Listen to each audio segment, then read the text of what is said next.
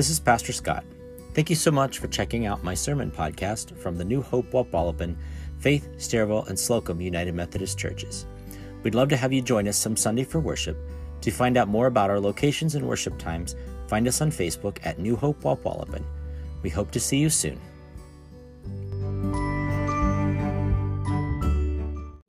Chapter 4, verses 4 through 9.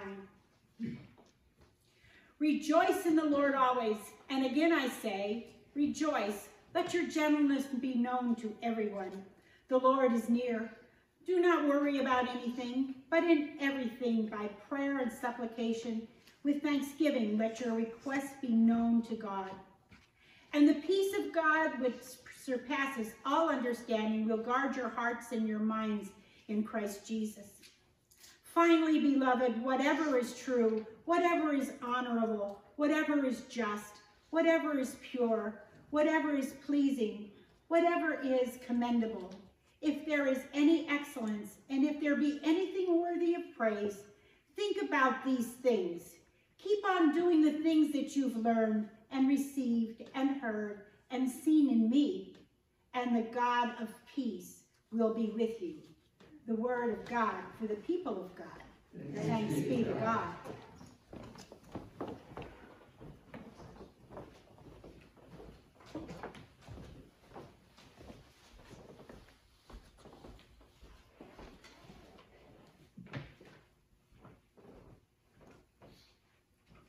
Well, today we continue our sermon series and study on prayer based on the book Before Amen by Max Lucado.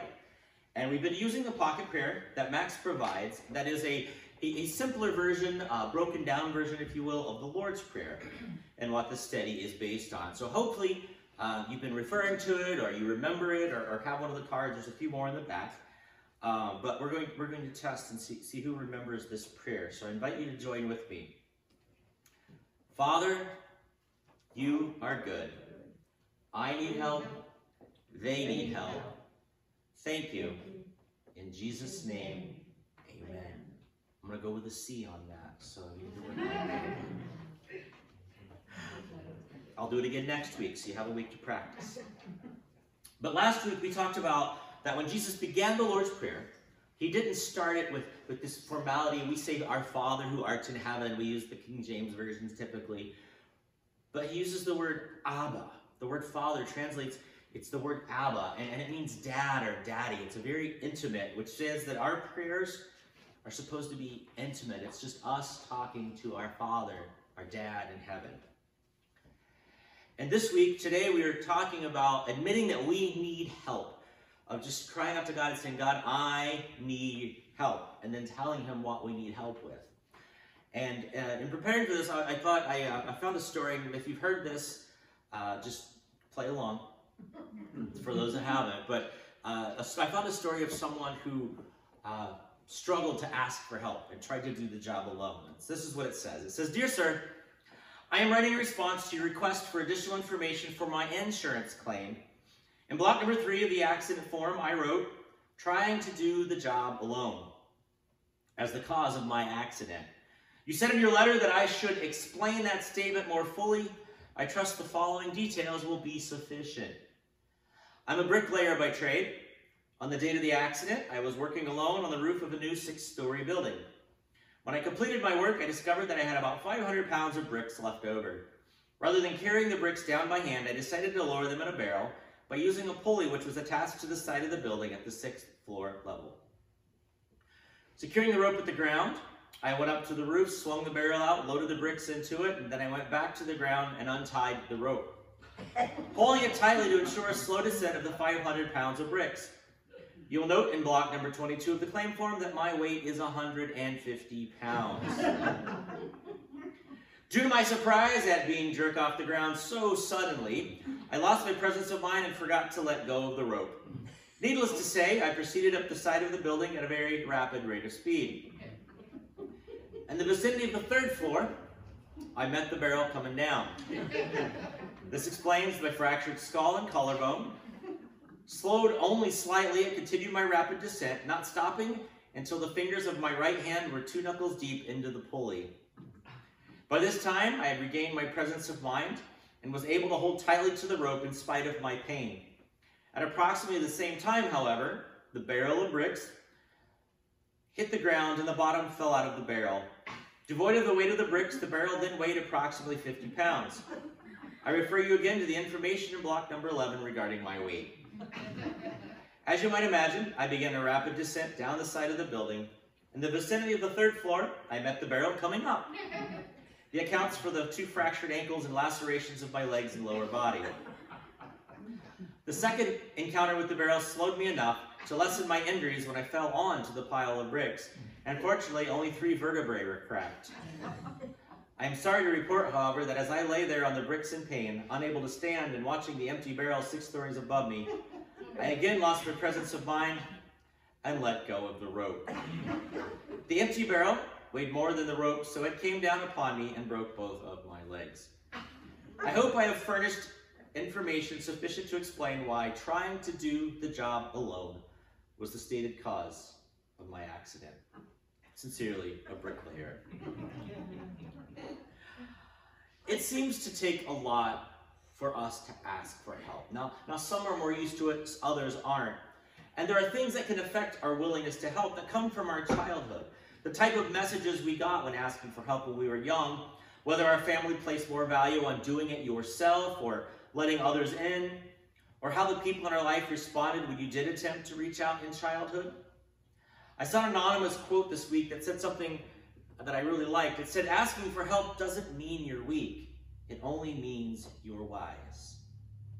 It's wise for us to admit when we need help. And today we're talking about telling God and crying out to God and saying, I need help, admitting it when we do. And in our readings for this week, Max shares about every parent's dread when they buy a toy for their child, open the box and see the words, some assembly required. The second worst one is batteries not included. Like most of you, I've put together my share of some assembly required items, bookshelves for offices, toys for my kids, and even foosball tables for youth rooms. Max goes on to point out that life too is some assembly required. As we go through life, we slowly assemble what we want our lives to look like. And it might be different for all of us. How our homes, our careers, our families, our relationships, our hobbies, we are constantly putting the pieces of our lives together, trying to build what we want it to look like. Sometimes this can cause us a great deal of stress when things aren't coming together as we'd hoped, when pieces are missing or go missing, when some pieces don't seem to fit like we thought they would. As Christians, the problem is, who is doing the assembling? All through life, we should be asking for God's help as we build.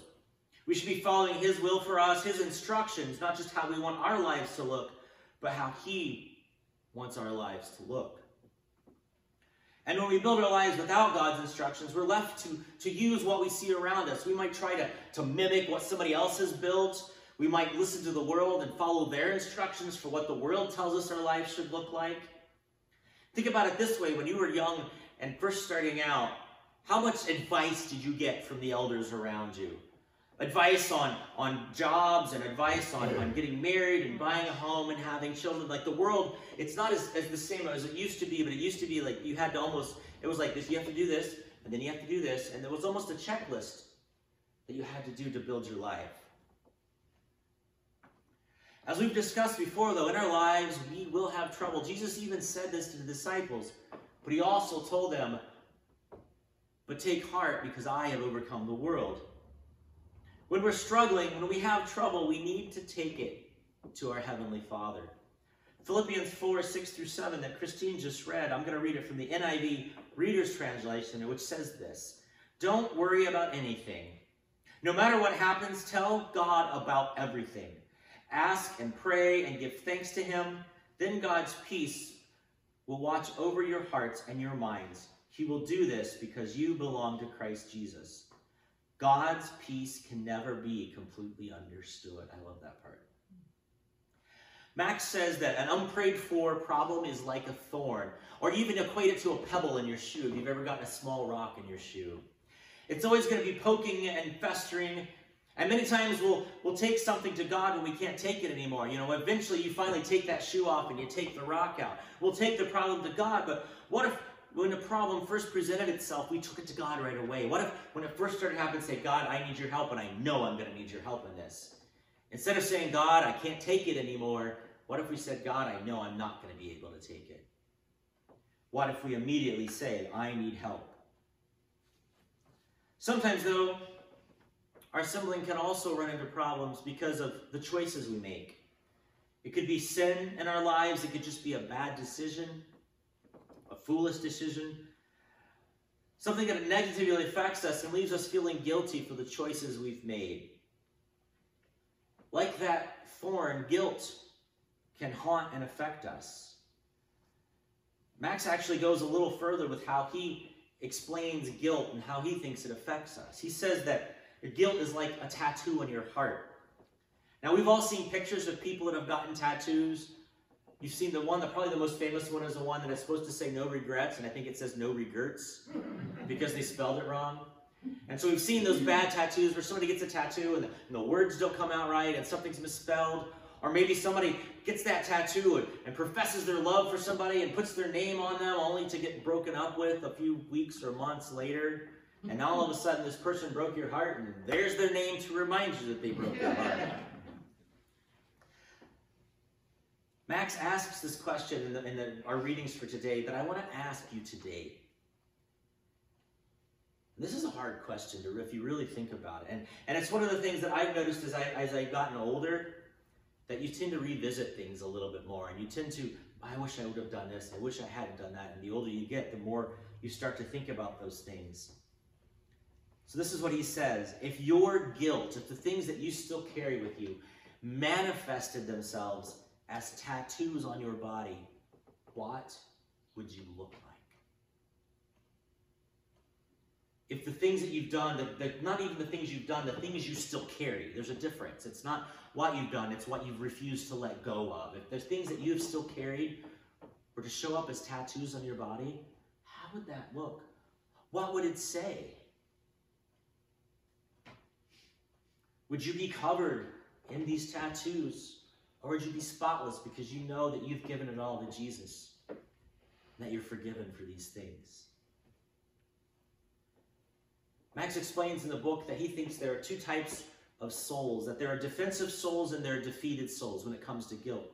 He said defensive souls hide their skeletons in their closet. They don't speak of them. They're still there, but they pretend they don't exist, but they still haunt them.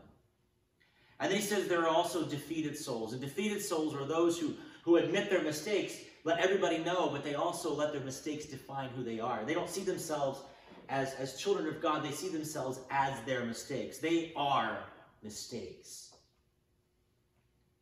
Psalm 103, chapter 8 through 12 says this: The Lord is compassionate and gracious, slow to anger, abounding in love. He will not always accuse, nor will he harbor his anger forever. He does not treat us as our sins deserve or repay us according to our iniquities. For as high as the heavens are above the earth, so great is his love for those who fear him.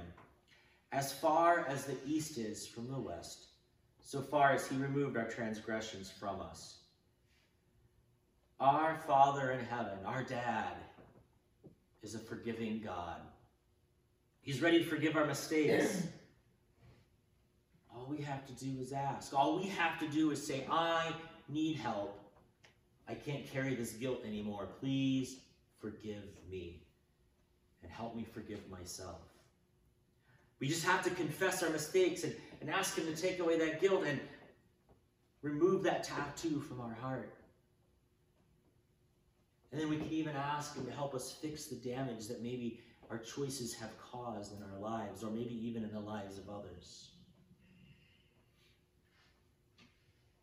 Sometimes, though, as we are assembling our lives, things happen that we can't control. They're unforeseen circumstances. Sometimes an illness or a sickness can affect our lives. It could be a physical ailment It could be a mental health issue. When sickness comes, it often leaves us wondering, why? Why me? Why now? Why not them?